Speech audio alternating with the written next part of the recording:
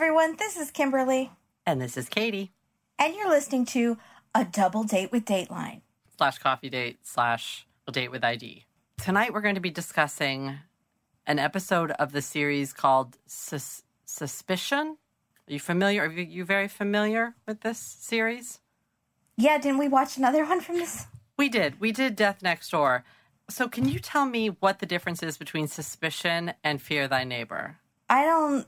Fear Thy Neighbor is usually about a feud that goes very bad. It is not about suspecting that your neighbor is a murderer. It is about a feud that starts innocuous and ends up with a murder, usually. Sometimes not. Something bad happens. Okay, and ending with an incident, murder or not. Mm-hmm. Yeah, it's incidented up in there. Yeah. So how many Suspicion episodes have you seen? I have no idea. Oh, okay. All right. I'm just curious to see if I'm trying to find a pattern with this show, and That's where you're going wrong. There's no pattern to ID Network shows. So the dentist shows are not about dentists, deadly dentists? Well, but that's not a pattern. That's calling a show after what the show is about. But this is what I'm saying. That's why I feel like these episodes might belong in Fear Thy Neighbor. But I'll have to watch some Fear Thy Neighbor. I feel like I've only seen one. Yeah, no. Okay. Anyways, it seems like Suspicion is a very general name for what these episodes are. Yes, it is. So maybe when they don't know where to place something, it goes in Suspicion. I think I've seen this story on other episodes of other shows, so I think they use a lot of the same cases. And I find that put it wherever. Very disappointing. No, it's delightful, because then there's a familiarity as you're watching it. Yeah, that is true. Have you met Monique before? No, I don't believe so. Okay. I feel like I'd remember. I'll grill you about this as we continue, but let's get started. We are in Season 1, Episode 3, The Cozy Cove Killings, which sounds a lot cuter than it actually is. It reminded me of when Peggy Hill sells Cozy Kitchen products and then gets in deep with the company and they come after her because she's a Cozy Cove representative. And it's an MLM, right? Oh, it's like a violent MLM. What is she selling? I don't remember it. What is she selling? Like frying pans and stuff. Oh, okay. And they all try to fake their deaths to get away from the company. I need to watch that. I don't remember that episode at all. I have no memory of it, which means it'll be like watching it for the first time. I'm excited. Oh, it's really good. Yeah, I'm going to look it up. I'm stoked. I think it's called Peggy's Gone to Pot, maybe. Okay. Because of the pots and pans. Gone to Pot. Is it later season? Yeah, probably. Okay. This has nothing to do with any of that. No. Cozy Cove Killings is not cute. It's actually pretty dreadful. So we open on this really creepy footage of a little girl's underwear drawer. That's not great. I'm just going to... No, it's just an ad for Kmart. No, but because you're watching ID Network that's not going to go well. And then we see a lady tied up. So is she an employee in the back of Kmart? Is she... Mm-hmm, okay, she's testing out... They're playing a game. Yeah. Oh, They're testing the ropes. Is it like a Sheila Davalu game? Yeah. Okay. So we see a lady tied up. There's like a bloody... looks like a stab wound in the back and like blood dripping down her back. And we have hearing a voiceover of a woman telling us that it started with an underwear obsession and escalated to murder. As things do. Sure. That's a natural progression. Yeah, that is. On the creep zone, that is, you're starting at 1 or 2 and you're going up to 50. So. That's how it went for me. Okay. I feel like an underwear obsession actually puts you more in the 35 range. So you're already pretty high up with that. Mm-hmm. We open after our lovely intro with a family riding bikes in the most beautiful fall countryside I've ever seen in my life. They're by a lake. Yeah. Monique is our main interview. I described her as a pretty clean brunette. I don't know why. She seems very clean to me. She has very nice skin. Very nice skin, very clean hair that's in kind of a lessened Farrah Fawcett. It's feathered out to the side. Your standards for interviewees are just that they have showered, basically. Yeah, but she seemed extra clean. Her makeup was well placed. Dove, maybe. Right. Like, she showers maybe every day. Cold cream. During the quarantine, she is still continuously an everyday showerer, is my assumption. Yeah. What is showering? Not many people do, which is why I'm describing her as clean. She's middle-aged, and she's telling us about her husband, Ron. Ron was a transport driver, basically a trucker, and I didn't know what a transport driver was, and we find out why in about 30 seconds. They met when she was a truck stop waitress on one of his trips. So I immediately was like, truck stop waitress. That's where the murder happens. No. It was a red herring. I was more thinking about lot lizards. And then I looked at Monique, our girl Monique, and said, that's no lot lizard. So definitely What is a lot lizard? Is that one of the girls? Yeah, that goes knocking on the doors. And also a truck stop food place, I don't think is always the same place that the trucks park. So lot lizards are in the parking area. Okay. I kept thinking I was working as a waitress in a cocktail bar. But I said in my head, truck stop bar. Yeah. Okay, that's good. So I also think that Monique's the kind that probably would have befriended the lot lizards and like brought them out hot soup. Yeah, an apple pie. Yeah, girl, you need to get that rash checked. Things like that. So he calls her up the next day after they meet and says, hey, want to go on one of my trucking excursions with me? And they go on a trip to someplace called Thunder Bay, which sounds magical. And at this point, I'm thinking, okay, they're using pseudonyms for things because there's no place called Thunder Bay. I'm still confused about where we are. So again, this will become clear. Later, Ron and Monique get married, and they decide that they want to bring their kids up in a nice, quiet area. I feel like most people do, because I don't know any parents that are like, I want to live in the heart of the city. Right. I want it smoky. Some people do. And dirty. New Yorkers. And, well, that's different. Because even then, you live in New York City. You know what I'm saying? That's still a cool thing. So they decide they're looking at waterfront properties for them and their two children. When the story takes place, their daughter Miranda is 12 years old, and they have an older boy named Cameron who's 14. So they finally find their perfect waterfront property. It's on a place called Cozy Cove Lane, which is crazy. Adorable. It's like too adorable. It's also not a trailer park, which Cozy Cove to me sounds like a nice trailer park. You know, it's not. It's homes. It's a very friendly neighborhood. The reenactment lady, by the way, looks a lot like Monique. We get a pretty decently look. Don't you think? No, I don't. But that's okay. I didn't think it was like odd. I just thought she looked like an actress playing a brunette. Oh, okay. I thought as compared to Death Next Door, this was much closer. In my opinion. Okay. In the reenactment, we are seeing Monique doing laundry, and she's going through her laundry and noticing that some of Miranda's underoos have gone missing. Like, she's missing some of her underwear, and didn't give it too much thought, and that's all we hear about that. Next scene, it's 2 months later from the first time, I guess, she notices that the underwear are missing, so I think that, I don't know why. They try to give us a timeline throughout this. The timeline is way off. I'm going to tell you what the times are, but they're incorrect. That's okay. Yeah, doesn't really matter. 2 months later, there's a barbecue at their neighbors, the Fullers, and we meet Russ and Shirley. Russ and Shirley are not where the barbecue is being held, so don't be confused, because this took me a minute to figure out what was going on, because we meet the entire neighborhood in this one scene. Russ works at a Canadian Army base. I wrote, holy crap, they are in Canada, in all caps. So there's... all my confusion has gone away. We're in Canada. That's why everything's so cute. So you missed the part at the very beginning when on the screen it said Ontario, Canada. Are you serious? Yes. Really? Yeah. Did it really say that? Yes, it did. I'm sorry. This is why I don't do the reenactments.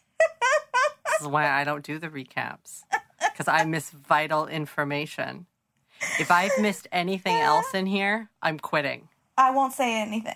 Oh, no, you have to tell me. but I reserve the right to quit. No, I won't. I won't say anything. I reserve the right to quit in disgrace. Okay, but I'm not going to say anything. You could have the whole rest of the thing wrong, and I wouldn't say anything. That was disgraceful. I'm so upset and embarrassed, and I have to leave it in. You were looking down, making a note or something. I think I was probably typing in like the name of the episode as it was starting, and then looked over and probably just missed it, as luck would have it. Great. But I like that it was so shocking to you that it was like they were, holy crap, we've been on Mars this whole time, and I didn't know.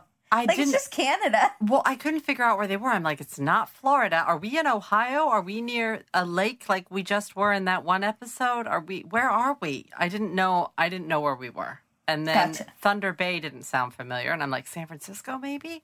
And then everything was so pretty. And that they said he was a transport driver. Because Monique said that. And I said, I'd never heard that term before. The thing is, though, what's weird about this episode is everyone has these really strange accents.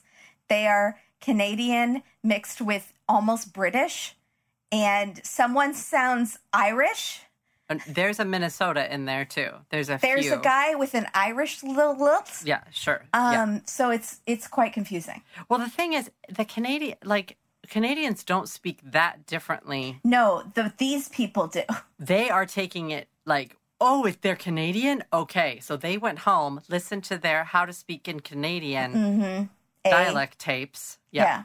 And How to Speak Canadian, A. Yeah. And that's it. And they watched like Strange Brew 1,000 times. And then that's how it happened. Okay. But I don't know where the Irish came in. That was an acting choice that I did not necessarily agree with. No, that was an accident choice, not an acting choice. That was he didn't mean to do that. It gets tricky if you're really trying to do it. So, okay, at our barbecue in Canada, oh my goodness, we just met Russ and Shirley. Wait, so the husband's name is Ron. Yeah, sorry. Okay, so confusing just right off the bat that Ron and Russ... And we're freaking identical, and they put them in matching flannel shirts in every scene. There's one scene coming that I was like, who? When they're at the lake, I could not tell who was who. That's the one. And their names are Russ and Ron. Russ and Ron. It's so confusing. And they're in matching flannel shirts, and then they're sitting next to each other playing cribbage. Oh my God. Confusing. I think I did a good job on that part because I did carefully. Oh my goodness. It was really hard. Basically the actors that are playing Russ and Ron are both taller white men with the identical balding pattern. Exactly. I mean, they look the exact same. Mm-hmm. They could have been twins. So, okay. So Russ is described as, and Russ and Shirley seem to be the main friends of Monique and Ron. Russ works at the Canadian Army base, like I said, and they said he's a little bit, uptight when you first meet him, but he loosens up over time. We don't find out anything about Shirley. Brian is the guy overworking the grill. We get just because I thought it was the other guy. Because when they say, and there's Brian, he thinks he's the mayor of the town. It does a 2-shot of this other older guy and a brunette guy. You can't do a 2-shot when you're saying that's so-and-so every time. This is why I'm describing the episode to you and our listeners so that they don't have this confusion. The whole episode, I didn't know which one Brian was because anytime she would in her mind go, was it Brian? And then they would flash back to that scene at the barbecue of the two men. Which one is Brian? So Brian is the only way to tell Brian, and you figure it out later because they make reference to his weight. He's a larger guy, all white hair, older. He's some sort of a ham bone. They say that he calls himself the mayor of Cozy Cove because he's been in this area the longest. So yeah, and I thought it was the other guy, the younger brunette guy, the whole time. No, the younger brunette guy is the neighbors. That is the Fullers. I think we never get their first names. That's who. No, I think he's Jack because I wrote at the end who is Jack Fuller. Jack Fuller is where the barbecue is taking place. But he's not manning the grill because the other guy thinks of himself as the mayor. Correct. That's correct. That's why Brian Good Fuller, job, ID. If it sounds confusing, it's because it is. It is. We meet everyone in the space of about 15 seconds. Also, the actress who plays, what's her name? She had a little something of food on her face during part of that scene. Oh, that's a bummer. I know. Poor Moon. This show is so fun for me with the worst topic ever. So disturbing, but I'm delighted in watching it. Oh, good. Okay, so then we meet Bruce and Sarah, who are a young couple who live a few doors down from Monique and Ron, and they are young and fight all the time. They don't seem that young.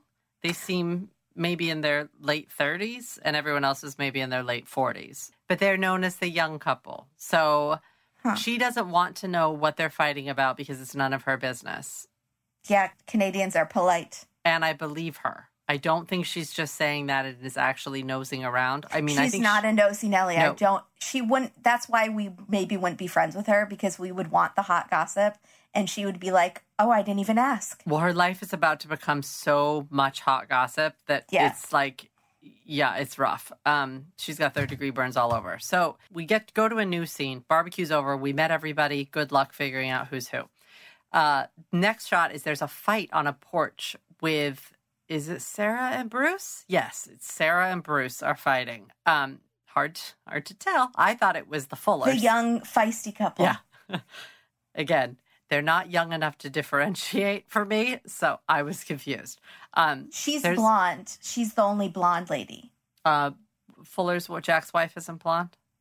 Oh, I forgot. Okay. She might not be. I just couldn't. It was such a flash. I don't know what she looks like, actually. Yeah, I missed that. So Monique is sort of seeing this fight on the porch, but she's definitely not nosing in, lets us know it. And then we're back in the house in Miranda's bedroom where Monique is organizing her daughter's underwear drawer. Again, it's like that's all she does. Yeah, I guess. And again, underoos are coming up missing. And I do appreciate it. Yes, and we're going to find out why right now. The reason that she notices is because she always buys her daughter days of the week underwear. Yeah. So you would notice that in that way if like one day was missing. Oliver had weird days of the week socks. I don't know how to describe it. They're adult version of like kid socks. But he's missing days, and it drives me nuts because you can't put Friday with Tuesday. I mean, you can, but you can. It's chaos. It is a bit chaotic. So Monique seems the actress playing Monique seems a little suspicious because Miranda has been spending a lot of time online. And so she goes and confronts her daughter, and it's a little bit, I don't know if she's mad or what's going on, but she's worried that Thursday, Friday, Sunday, and Monday have gone missing. A, that's like the whole week. B, she doesn't grab her daughter, but it's like almost like that. And she's like, where have they gone? Who have you given them to? Yeah, I was like, I was scared. What if she just got her period and she was embarrassed to tell you? I think Monique is not happy maybe with the actor's choice in that regards, right? I mean, Monique was a very gentle interview. And then her actress lady was like, where have they gone? Who did you give them to? And I thought she was going to slap her across the face. It was that kind of dramatic. It was very high intensity. I don't know why. And I would be like, well, if she was going to confide in you, Mom, she's not going to now because she's terrified. Do you think that actress did that scene like a bunch of times? Yeah, maybe. And then they picked that one? No. I mean, with like at home. And like, I'm going to go with this choice. Or like maybe with her acting coach. Yeah, and they were like, could you try it again, less mean? She's like, no. No, this is how I've rehearsed it. This is the motivation for this scene. Yeah. And the poor actress, the teenager, was like, so went and cried in her trailer. I know, who has 2 lines, and because she can't do a Canadian accent, and everyone else is laying theirs on so thick. And her mom was like, they sound like us. And she's like, but nobody there sounds like me. They're all doing this accent, Mom. All of them. I have to be able to do it. You got to buy me those tapes. And so freaking out. Okay. So after the confrontation, her daughter looks very nervous, like scared that Mom might hit her because it's that intense. Well, it is that intense. And says, someone has been in my room. And so Mom like gets the look of horror on her face, and it's don. And this was the first night that their family ever locked their doors in Cozy Cove. Yeah, so, they never did before. This is the beginning of I wouldn't if I lived there. She also grabs her daughter and pulls her into a tight embrace. She just instantly, all is forgiven, and she believes her. There's no proof. There could have been like do mice steal underwear? I don't know. They don't have a dog, but... They do have a dog. Hershey. Hershey, you're right. Hershey totally stole and ate. You know how many dogs eat underwear? A lot. I guess if a ton of underwear was going missing and my 12-year-old was online and I didn't know what she was doing and had just really gotten into TikTok, I think I might be suspicious too. I'm just going to say that. Right, but when you sit down and be like, is there anything you want to talk to me about? Not, where did they go? Who did you give them to? Is it possible that we're seeing this scene after that sweet conversation already happened? They had that talk a week ago when Friday and Sunday went missing, and now Thursday and Monday are missing. Yeah. So now we're in a whole new ballgame. Thursday is my favorite day, and you know that. I love Thursdays. Thursday's the worst. Nobody likes Thursday. Okay. So, anyways. Thursday's good. It's almost Friday. Do you like Thursday? Yeah, because it's almost Friday. Okay. Do you like Fridays? I did when I had an office job. Now I'm like, oh, Dateline's on. My work week begins. I know, seriously. We're all out of whack. We're in trouble. Yeah. What, a party on Saturday night? No, thank you. No. We shan't. I'll be on my computer. We'll be working. So, anyways, they lock their doors for the first time, and they put those motion sensor lights on the outside of their house. And a few of the other neighbors do as well. I don't know if they're doing it just coincidentally at the same time, or if she is broadcasting that her daughter's underwear has been going missing. Right? Yeah, it's unclear. They were unclear about that. Oh, and the guy who's putting them up, wasn't it Fuller who was putting up the lights? Jack? Yeah. We don't, so? I just thought that was a foreshadow that it was Jack. Because I was like, he's going to make those lights faulty. Jack doesn't do anything. We don't know that. We're trying to figure out who's doing it. Oh, sorry. Yes. It is Jack. Would you think that was suspicious? Like, you don't know who's stealing the underwear, and then you pick someone from the neighborhood to install the security footage and stuff? For some reason, I did not think that was suspicious, but you'll figure out why in a second when I tell you who I thought it was this whole time. Because I heard something weird, and I was like, oh, it's definitely this person, and I was dead wrong. So, boy. So a few days, weeks, nobody knows. Time passes, and then there's something in the paper about a man breaking into a woman's house, tying her up and sexually assaulting her. And he takes pictures of her at like kind of every stage of the assault. So everyone now is on edge. But you're forgetting the main part of that scene, which is when the mom comes in with the paper. Ron is so unimpressed because he's scraping off the most burnt piece of toast we've ever seen. It's black. And he could not care less that there have been break-ins and panty stealing. And that was when I started being suspicious of him, because he does not seem to care. Of Ron? Yeah. Oh, no, that's who I thought it was. I thought it was Ron the whole time. Yeah, he doesn't seem to care enough. And then she'll, like, pat him on the back and be like, something's happening. And he's, like, yawning. Like, but he has that funny line when she tells him about the underwear. He says, oh, it's not my size. And it's a good throwaway line, and I wonder if the actor did that. It was good. Ron was all right. Ron has a couple of good moments in this. I like Ron him. could have flown free, but he was constrained, I think, by his resemblance to the other man. But you're right. That actor shined in this role. For sure. And I wonder if he auditioned for the other role, too. But this is the bigger role. Yeah, it's the better role. It's the role that I would want. I would not want to be Russ. Well, you're in more scenes. Yeah. But you get to yawn a lot and act like you don't care that your stepdaughter is maybe going to be attacked. I would be worried if I was a father, if my daughter's, maybe not. I don't know. He's a pretty relaxed guy. He's too relaxed. We'll see. Okay. Or is he too relaxed? Yeah, that's a good point. So, but now everyone in the neighborhood is on edge, not just Monique because of the missing underwear. Everyone's worried about this assault. I'm assuming that this area is very small. Very small. They act like there's only 5 people in the neighborhood. Yeah, and they're really close, or not close, but I mean closer than neighbors that I know. You know, they do have barbecues and block parties and all that stuff. So one night, as they're getting into bed, you hear a scream coming from Miranda's room. And it is Miranda screaming. Sorry, I don't know why I wrote it like that. Miranda is screaming. And we cut to commercial.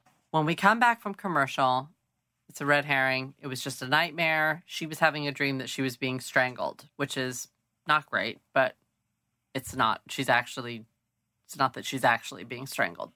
So the next scene. Are we sure? Yeah, we're not sure. So I don't know why they told us that, but I don't think so because I did some outside research.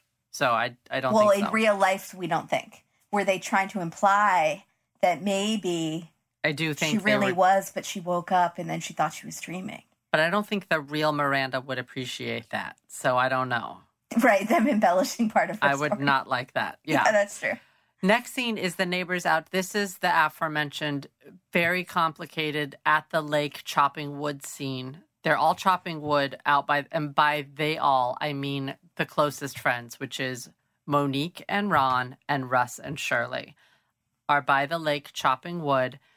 Russ and Ron look so much alike in this scene. It's literally, all it is two different flannel shirts. One of them's purple and one of them's red, I think. And you can't... I need to speak to the casting director. Like, I've never...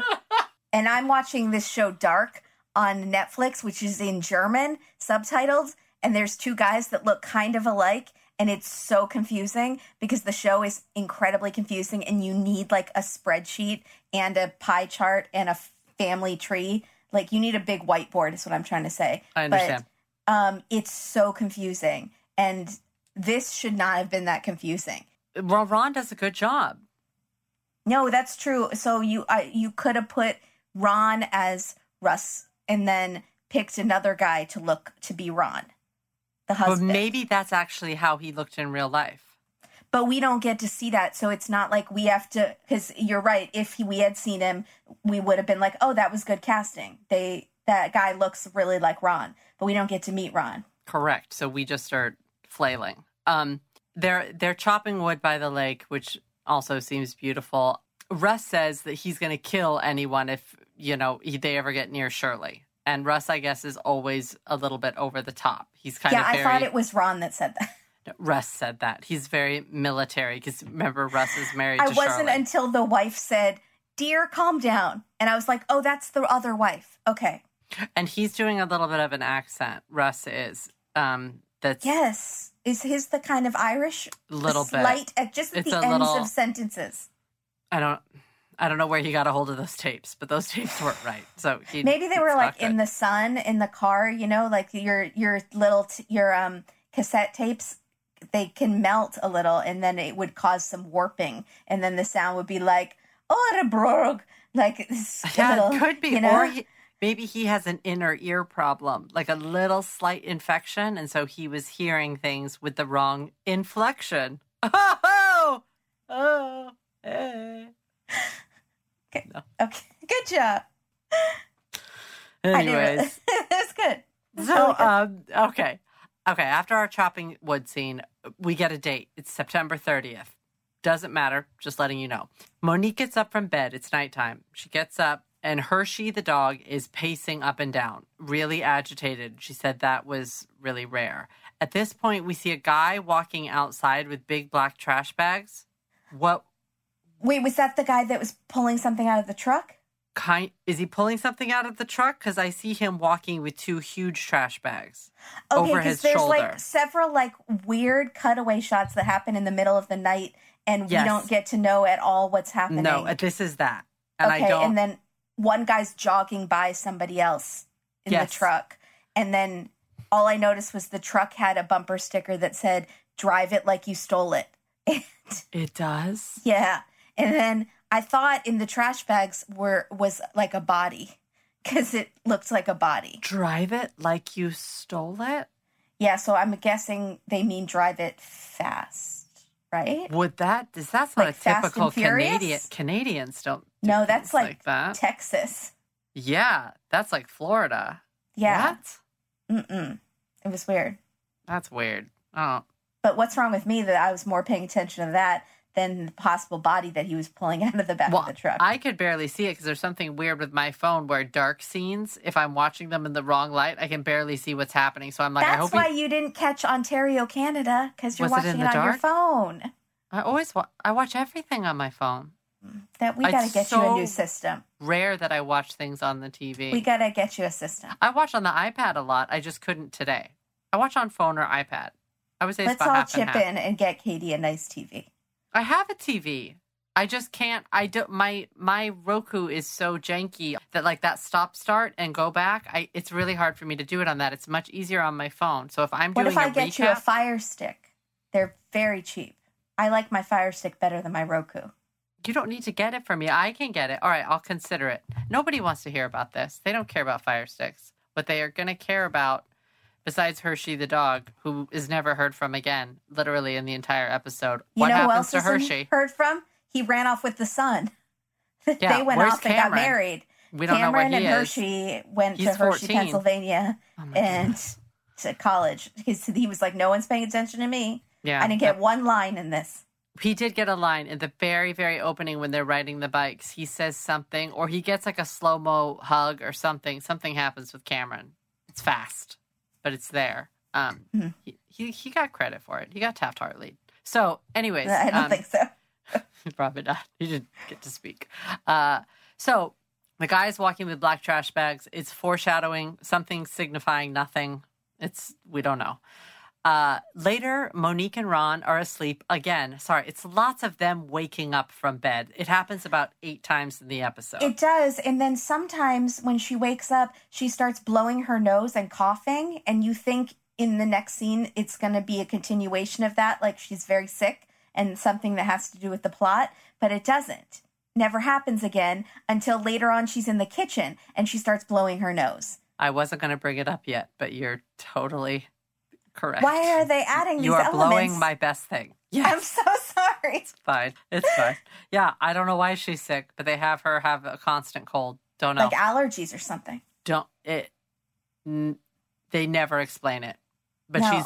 I've never seen someone blow their nose so much on camera. For not a purpose for the plot. No. She's not crying and blowing her nose. She has sniffles all the time with the balled up tissue. I don't know. It's a weird choice.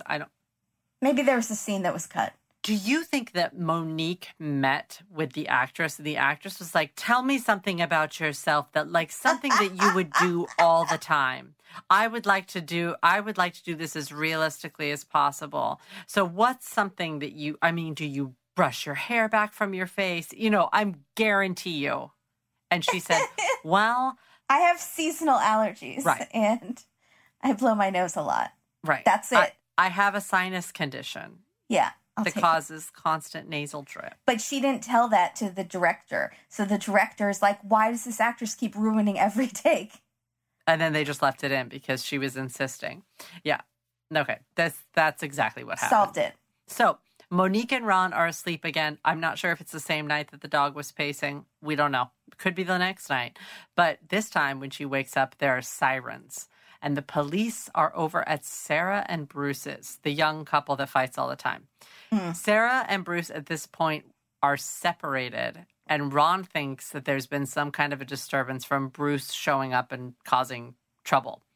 So Ron goes outside, comes back in, and it turns out that actually Sarah has been sexually assaulted. It's terrible, but at the same time, I was happy that Ron finally seemed to appreciate the severity of the situation. What was the severity of the situation thus far? Somebody elsewhere had been assaulted, and his daughter's underwear had gone missing. To a dude, that's like, okay, how is this directly affecting me? Oh. That's how he's going to be. For sure. Yeah. I'm sorry. Don't be disappointed in Ron. I expected more of Ron. I don't. To be a caring stepfather. And to Is he a stepfather? I think so. Maybe Who not. Who said that? Well, she said my daughter. It's not their daughter. Oh my goodness. I thought she had a daughter. I don't think so. No, they had children together. My daughter was so-and-so. And I think it's okay. And my son Cameron was this age. And I was like, oh, okay, stepfather. I think you would only say our daughter if he was sitting next to you. Yeah, I guess that makes sense. Otherwise, it's my daughter, right? I don't know what the rule is on that. Anyways, Sarah has been sexually assaulted. Ron is taking it seriously. Monique says she no longer wants to be at that house. And at that point, it had been 2 women assaulted within 2 weeks of each other. And I think that's what gets Ron's attention more than anything, is that the time, that this is quick. So the police think that the assailant may have actually come in off the lake. Like 1 if by land, 2 if by sea. That's the sensor lights are like doing a thing. So then they go off on some sort of strange tangent about how Brian likes to hunt deers and people might be suspicious of him. That's just a sentence thrown in there. I don't know why. Which is so strange. Also, they're in Canada. I think there's lots of hunters. Yeah. But it didn't seem to apply to what they were talking about. And then it was like, and then she would say things like, I'm suspicious of anyone. It could be anyone. And then someone would say, well, Brian likes to hunt. And she would say, oh, you don't think. And it was like, you just said you were suspicious of everyone. Exactly. What are you talking about? I also wrote, why Brian, the mayor of Cozy Cove? There's too many names. That's what I wrote. Because I had to figure out who Brian was. And I'm like, okay. And in my head, I'm still picturing the brunette guy. No, Brian's the white-haired Santa Claus. Santa Claus, the one actually flipping the burgers. Okay. Mayor. Yeah. So at this, now Monique is doing another non sequitur and says that she could go to Russ with any worries that she had. And then I realize in this scene, this is another scene where we're seeing Russ and Ron together because they look exactly alike here too. Mm. This is another time. She said she'd go to Russ with any worries, and I had thought she was talking to Ron. I thought so too. I was like, she's become Russ. Close to the neighbor. So Monique then decides that she's going to go visit Sarah and brings her a carrot cake, which I thought was very nice because it's Sarah's favorite. It seems a little soon. A little soon? Well, she said, I'm going to go visit her in the hospital, like the next day. Yeah, that was And I was weird like, do you want your neighbor coming to visit you in the hospital? After you've been assaulted? Was she a nurse? I mean, does she have nursing skills? Was she going to like assist? Right. I don't think so. But then you're right. When she does go bring the cake, it's at the home. So she waits. She waits the appropriate amount of time and she goes to the house. Yeah. So she rethought the hospital. So we did not need that hospital conversation in the slightest, which is why I didn't write it down because there's a few scenes in here that I was like, we don't need that. It's one sentence. Like we go from maybe Brian likes to hunt deer and suspicious to I can really go to Russ with anything.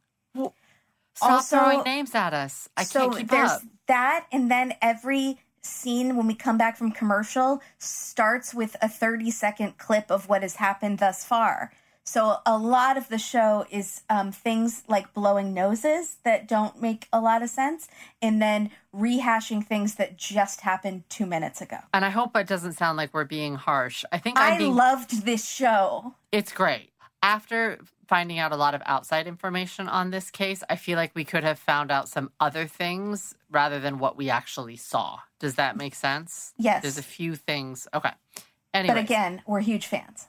Oh, yeah, I'm a big fan. And I'm a big fan of good reenactments. And so far, the reenactments that I've seen on this show, on this network, have not disappointed. They look good. They're shot well. They're clean. And all of the interviews look like documentary style. Yeah. And I like that. That's true, actually. That's a good point. It looks like really high quality. Okay. Yeah, you're right. So brings her a carrot. So Monique is bringing Sarah a carrot cake. And then when Sarah opens her door, I don't know if you noticed, but right behind her head, she's got these bulletin boards up with just pictures and papers. Yes, I did notice that. Is she tracking a murderer? Maybe. There wasn't any red string, though. If there had been any red string, I mean, it was this close. It was inches away. Okay. From being the set designer had a field day. I think they used something from a different set. I think they had like a FBI headquarters set up and were like, oh, move those over. This goes over to a woman's house. Take off the pictures of the bodies, though. Okay, that's good. Okay. So Sarah's obviously still pretty shaken up. We don't know how many days have passed at this point. Maybe 24 hours, 48 hours. I don't know. Monique asks her, like, delicately, if Sarah has seen Bruce. And Sarah says something that's she says she wishes it had been Bruce. She said that might be terrible, but like she wishes it had been. I think just so you know, I think the worst part for Sarah is that her attacker was masked. So she says, but it's not him. It was not his voice or his hands. And then she said that she did the smartest thing that I've heard in a while, which is when the intruder left her, she listened really carefully for a car backing up, a car pulling, any sort of like driveway noise, a motorcycle, nothing. Mm-hmm. Total silence, she says, which means that she thinks he was on foot. Or boat. By kayak. Oh, yeah, exactly. That's my water sound effect. That was good. So now Monique... Oh, and then Sarah says that she thinks that she knows his voice, though. She's been thinking and thinking, and she thinks that the voice sounds familiar to her. Like it was a voice that she's heard before, a voice that she knows. It's someone from Cozy Cove. Mm-hmm. All right. So back from commercial break, Monique tells us that she thinks it could be anyone. Brian, Jack, I think she says Jack, Russ. It could be anyone but her husband. But there's only like 4 men in that town, though. Or 4 men we've met. Yeah. Yeah. But it's not her husband because she loves and trusts him, which immediately I was like, well, he's the one. He did it. Yeah. And this is going to turn into a really sad episode because he's in prison. Did you think at that point the husband did it? No. Once he started to care, I was like, okay, I don't think it's him. Oh, okay. And then I realized I knew this story.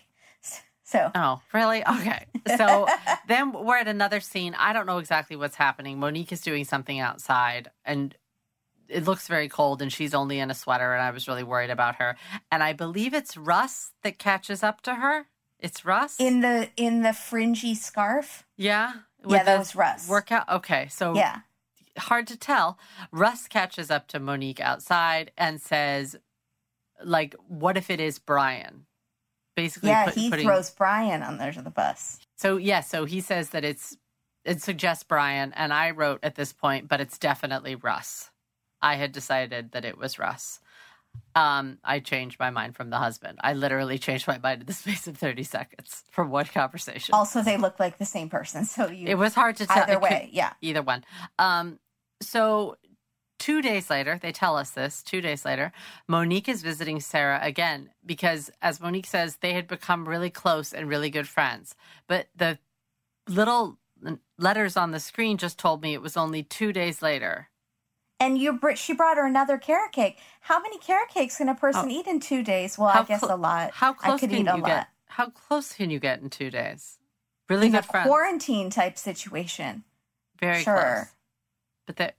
I feel like after that one conversation, Monique was like, we're best friends now. Yeah, that's kind of how it sounded to me too. Yeah. So Sarah says that Brian keeps calling to check on her. When Monique comes over, she's on the phone and Brian's like, are you doing okay? How's it going? Is there anything I can do to help?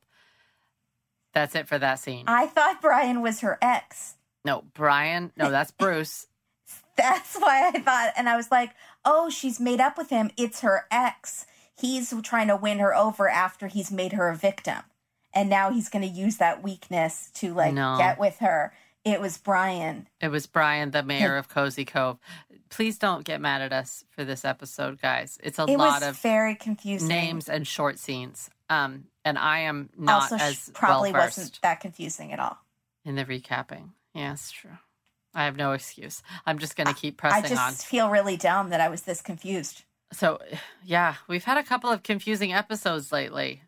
But, those were actually confusing. This shouldn't have been that confusing. They looked identical, and they introduced everyone at the same really time, fast. And they all had, it was either BB or RR. Yeah, exactly. How am I supposed to... Okay, so we're going to keep going. This is Jess Betancourt, the host of DNA ID, the only true crime podcast that exclusively covers cases solved using forensic genealogy. DNA ID goes behind the headlines to answer your questions about this remarkable new crime-solving tool, how it works, how cases are selected, why the cases were unsolved for so long, and how the justice system is addressing it. I include input from law enforcement to give you the inside scoop that we all crave, with a straightforward, no-nonsense delivery. You can find DNA ID on any podcast platform. Episodes come out weekly on Mondays. Now Monique hears on some sort of radio where she's listening to the news that there have been over 100 incidents in the area, and many report missing undergarments. Many of these incidents... So, I'm sorry. There have been over 100 incidents in the area. Is that 100 assaults? Maybe just underwear and assaults and... peeping Toms, things of that nature. Okay, because that's very unclear, because I was led to believe, I just realized that I thought it was over 100 assaults. No, it's just incidents. Yeah. Okay. So now Monique is petrified because of the missing undergarments. She's really scared, calls Ron, and at this point, before we jump to commercial again, we get the creepiest B-roll ever of, now it's not just the underwear or the underwear drawer, it's a pair of hairy men's ankles that are kind of skinny, slipping on little girl underwear. Pasty white hairy legs. No, thank you. Putting on Tuesday. Why do we need to see that? Why did they do that? It's Tuesday. That's what he does on Tuesdays. Did you think that was really bad? I was really grossed out. I was like, oh, that's a lot. Oh, yeah, it was terrifying. Okay. It's disgusting.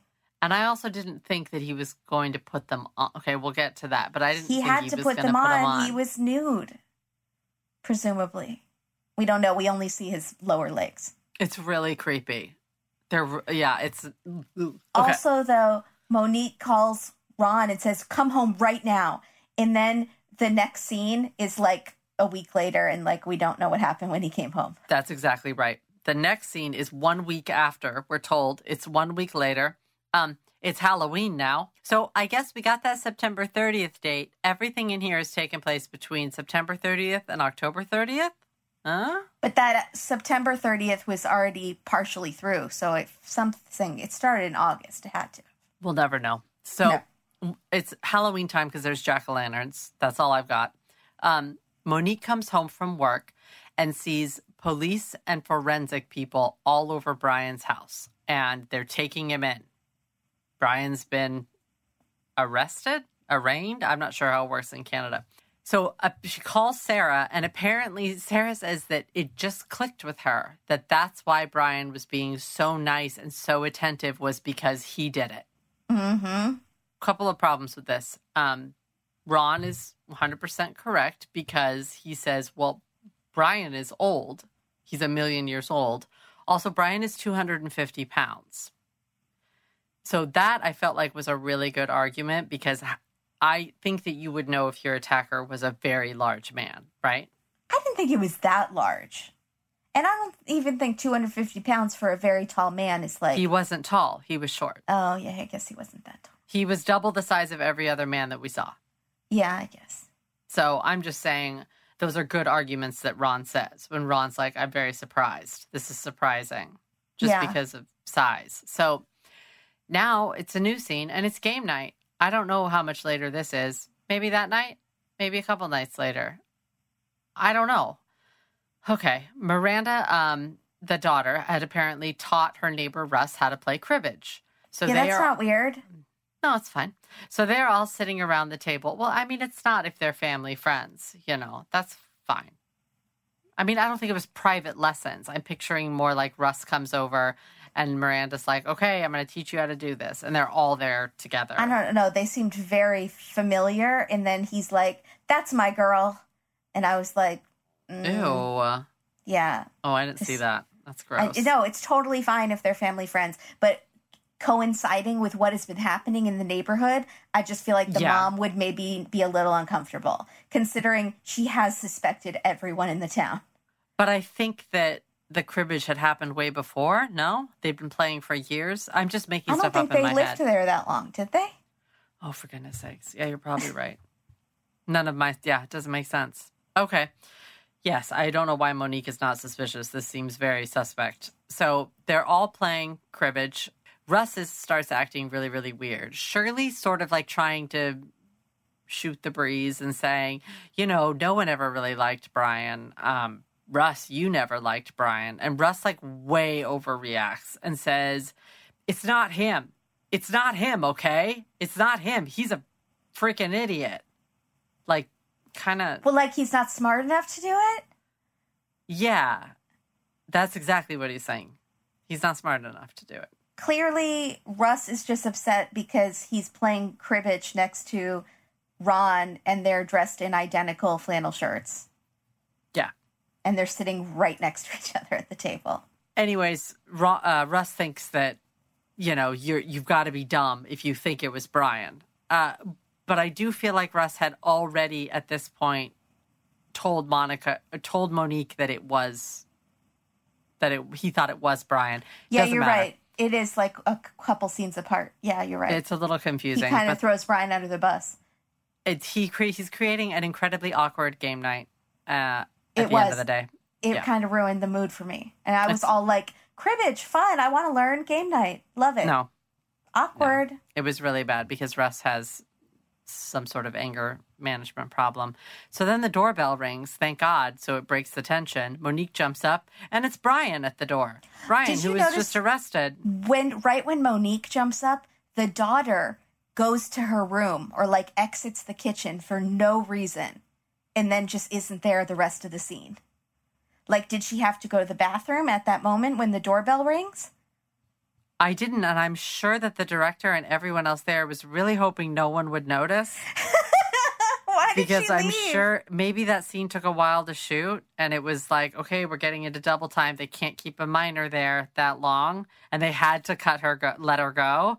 And people like you are the reason that they're like, oh, there's someone out there that's going to notice. I was that like, she leaves. It's like a suspicious something. Like she'll recognize whoever is the voices of the person at the door, and then that's how we'll know who the person. So they can't be in the same room. So if you watch the episode a second time, like then you'll, like if you watch one of those movies a second time and it all holds up, like a Sixth Sense, you watch it the second time, holds up. So like that's what I thought it was going to be.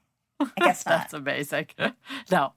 They just had to let her go. It's just rules. So Brian's there. I was surprised. He had apparently taken a lie detector test and passed, and so they set him free. Thoughts? Okay. That's it. In Canada, that's all you need. Yeah. That's literally all they said. So yeah. Forensic and cops crawling through his house. Oh, you passed your lie detector? Get out of here, eh? Yeah, they trust you. If you say you didn't do it, and the needle's not going off the charts? Yeah. Sure. And you live in a street called Cozy Cove? Sure. You definitely didn't do it. And you're the mayor of Cozy Cove? Okay. The unofficial mayor. You go home, eh?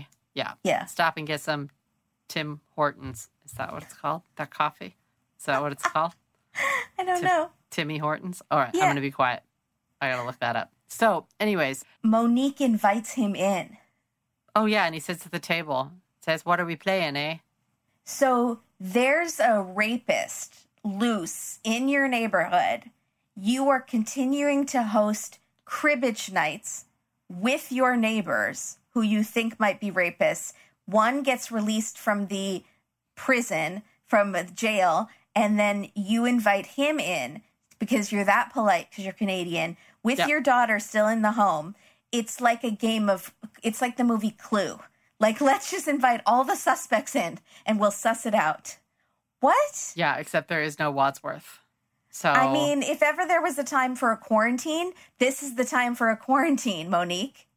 You lock up those doors and you can be impolite to the neighbors for 2 seconds. Postpone the cribbage. It is really weird. Now's not a good time, Brian. You've just been released from prison. Why did Brian come over? Just to say hi? Hi, I'm out. He said, I just wanted to let you guys know. Or I wanted to let so-and-so know. I can't remember who he said. That I didn't do it? Yeah, that I've been released. I thought he was going to let his wife know, but I don't know if he has a wife. But I was like, what the cojones does this guy have to be released from prison and then just walk right up to his neighbor's door, knock on the door, and be like, "Hi, it's me. I'm out now." Like, not going into your house and being ashamed. All I can think is that they're they just think very differently than we do in Cozy Cove. Yeah, you're right. It's a whole different lifestyle up there. Yeah, and every time I say Cozy Cove, it sounds like Dr. Seuss. They lived on Cozy Cove Lane, right? Okay, never mind. All right. Anyways, a woman's body has been found on an army base, dead. She was attacked in a similar fashion that the other women were attacked, but this time she was killed. And as winter comes on, that's all we get about that. Winter's coming on. Oh, maybe that's why she's sneezing so much. Because winter's coming. Yeah. That's why. And, well, we knew winter was here because jack-o'-lanterns. Well, that's fall, but end of fall. So the police have nothing. They have hit a dead end.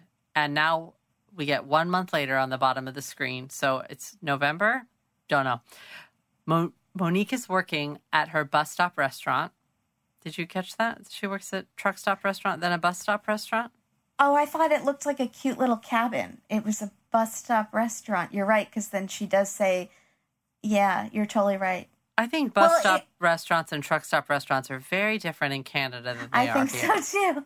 Here, it's like serial killer land. Yeah. There, it seems very cute and pleasant. Here, it's like there's drug deals. That's where you meet to do a drug deal and everything goes wrong and everyone dies, right? Yeah. Not there. As she's working at her job, a woman comes in and she has flyers for a pretty young girl named Jessica who has gone missing. It's her friend. There was apparently a gray pickup had been seen parked near her house. Yeah, remember that, because later it doesn't make any sense. No. So Monique is very distraught, and of course, obviously, everyone's thinking that it's probably the same guy. She also lets the girl put the things up on the door, and I was thinking, her manager's not going to like that. I feel like Monique is the manager. Oh, good for her. Yeah. So, and then also, I think that, they're very nice, and this is a bus stop, so lots of people come in, and so it's the best place to put it up. It just looks like an adorable little, like, log cabin type, like, little cafe. It looked like what I imagine the inside of that place with the windmills looks like. What's that? Pea Soup Anderson's? Do you know the restaurant I'm talking about? It's got windmills. Oh. Like Solvang. Have you been to Solvang? Is that a place? The Dutch Town? It's out by Santa Barbara? No, I have not. Oh, my. It sounds delightful, though. I would like to go. It is very delightful. It's very cute. Okay, I think you would like it. That's going to be a plan after quarantine. I love Nordic things. Oh, my God. You would die. Yeah. Oh, my gosh. Okay, birthday, Christmas, next holiday. We're going to Solvang. Okay. Anyways, on her way home, the police are stopping every single car in or out of the area to look at tire treads. So at this point, this is some serious police work. And I'm like, okay, so this is getting, as much as I didn't think that it was very serious because they let Brian go after his lie detector, this is very intense. Yeah, right? Maybe the Mounties are involved now. Oh, I think for sure the Mounties are there. They're checking every car for tire treads because first of all, it's also only 24 hours out from Jessica going missing. And so they have a chance to get her back, you know? And so they're looking for tire treads that were in her driveway, basically in her area that didn't match any of her cars or anyone else's car. Now, Monique blows her nose again and goes to bed. And then all of a sudden, it's the next night.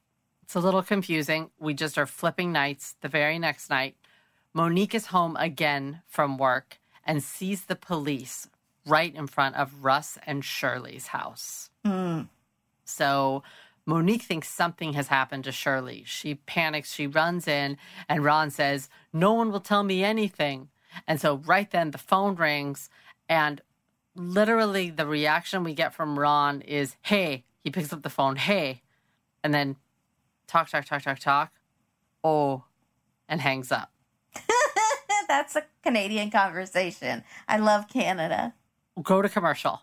Come back from commercial, and we find out. It was weird the way they reveal it. It's like it was still in flashback.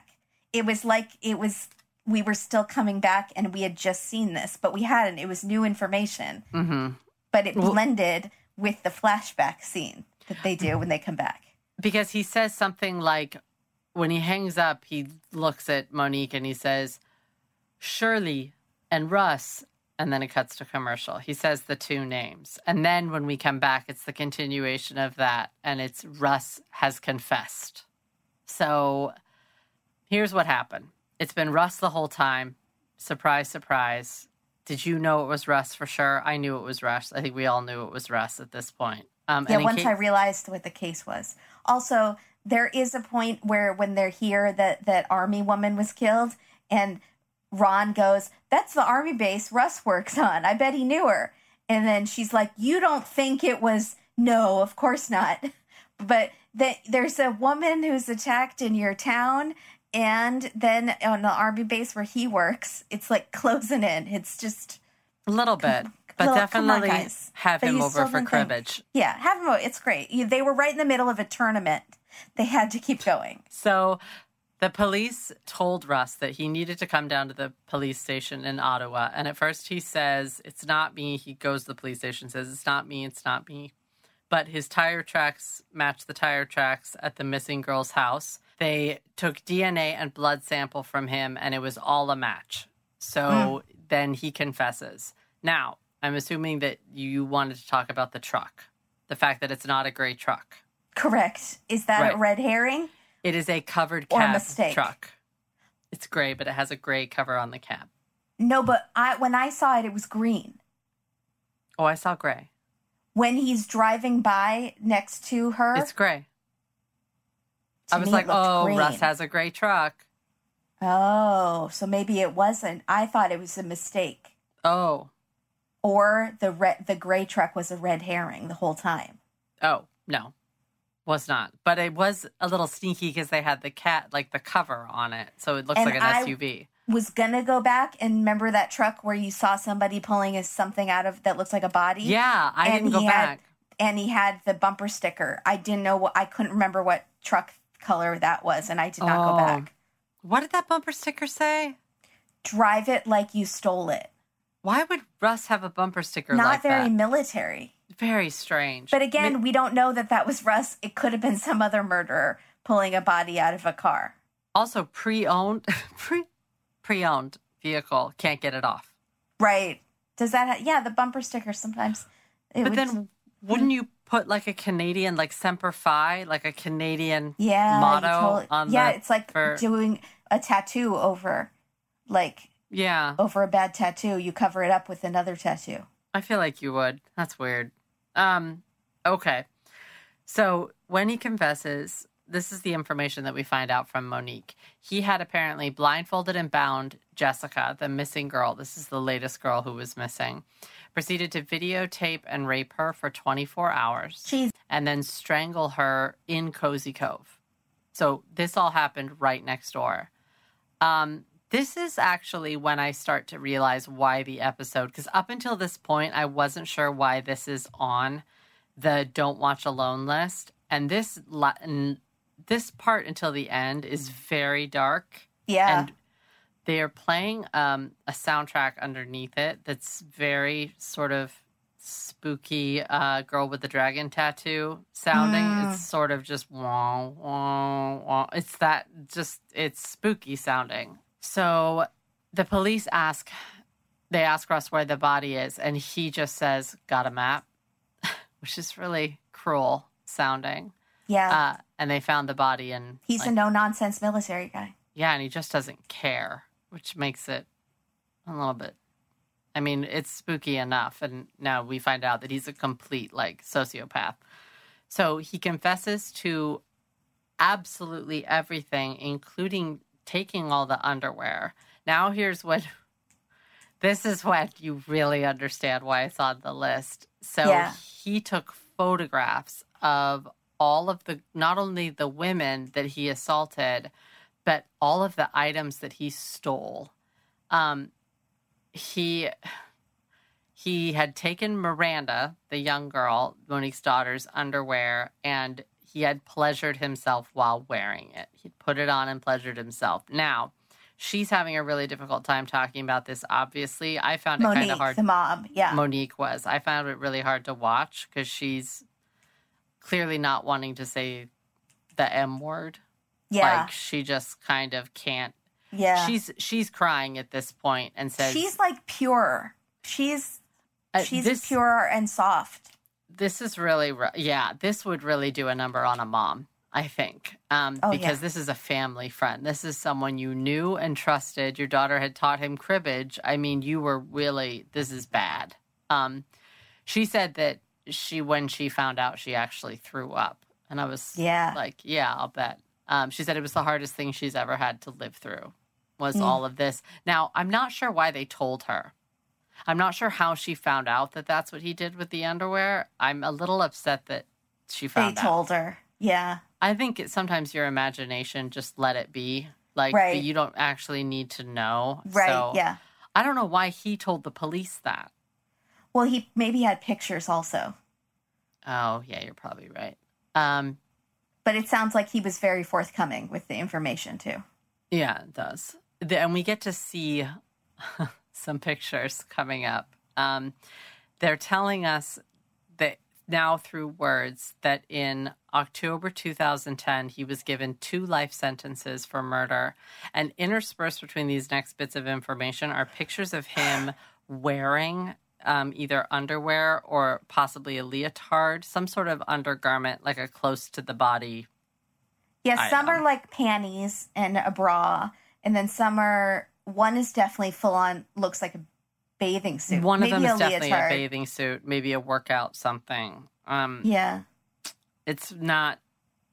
And he's in them. And also he looks a little bit like the actor. So that's also why I wasn't that mad when you actually see the picture of Russ.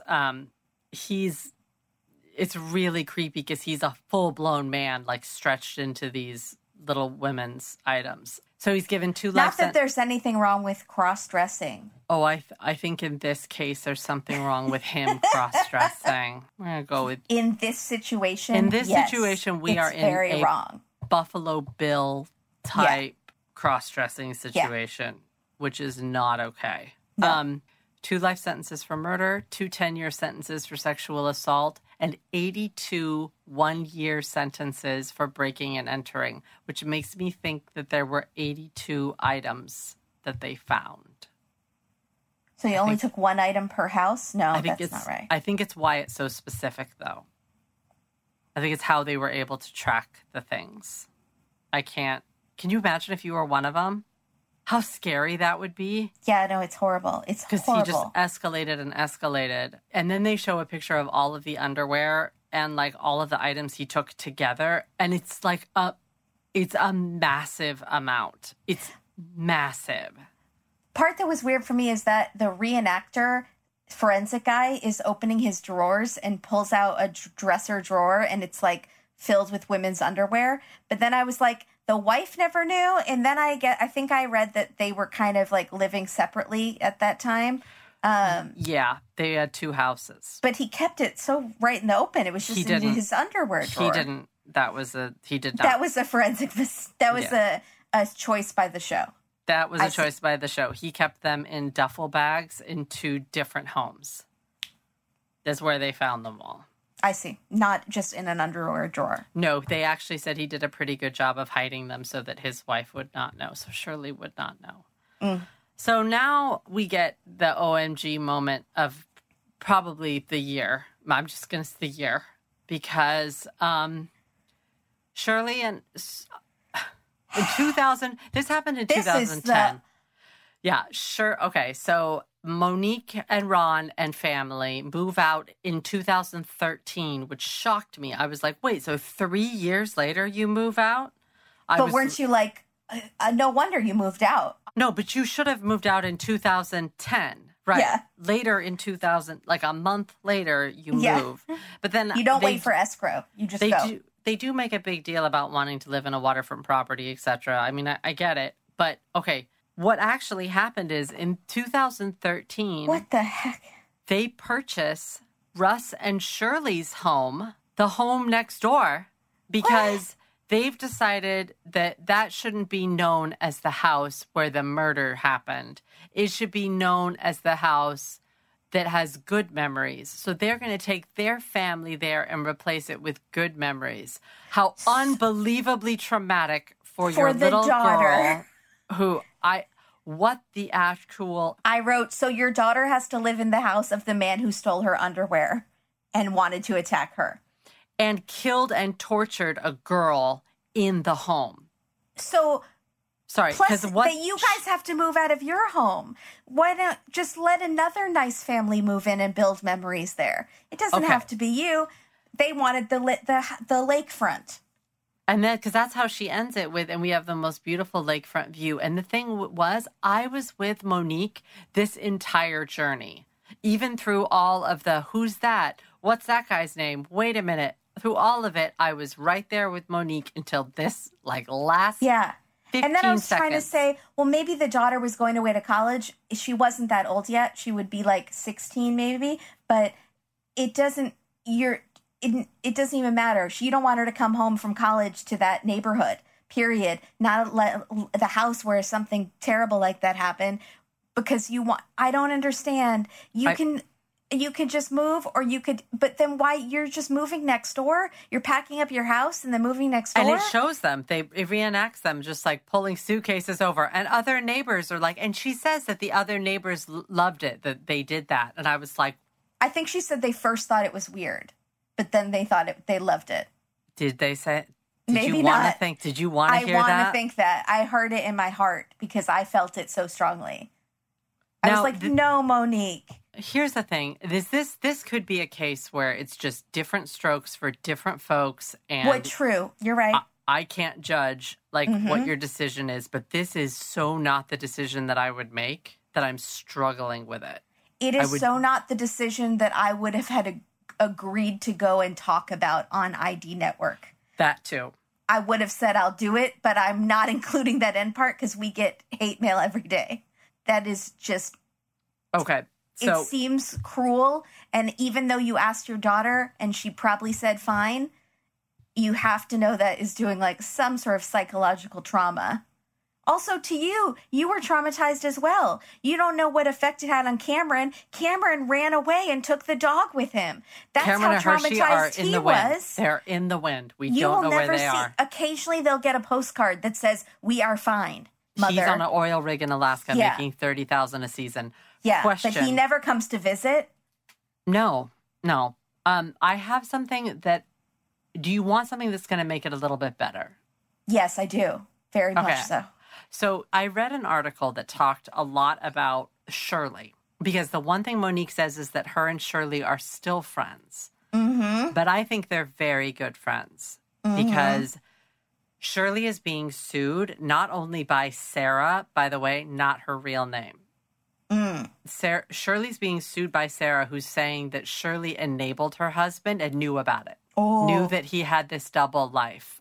So there's a lot in the lawsuit about this sort of transfer of money and transfer of funds, things like that, between Shirley and Russ. Something happened. They're divorced, by the way. They're divorced. They got divorced in prison. But before they divorced, there was a property ownership transfer. Well, he was in prison. She never went to prison for anything. And the house in Cozy Cove is their summer house. Russ and Shirley's. They don't live there full time. So they have another house in Ottawa that is a townhouse. So I'm guessing Cozy Cove is kind of out of the way. So, and also that would explain why Shirley wasn't there when he brought the young girl, when he brought Jessica there. Shirley doesn't live there most of the time. So anyways, there was some sort of transfer of ownership where it looked like Shirley was given half of the townhouse and Russ kept the Cozy Cove house, even in the divorce.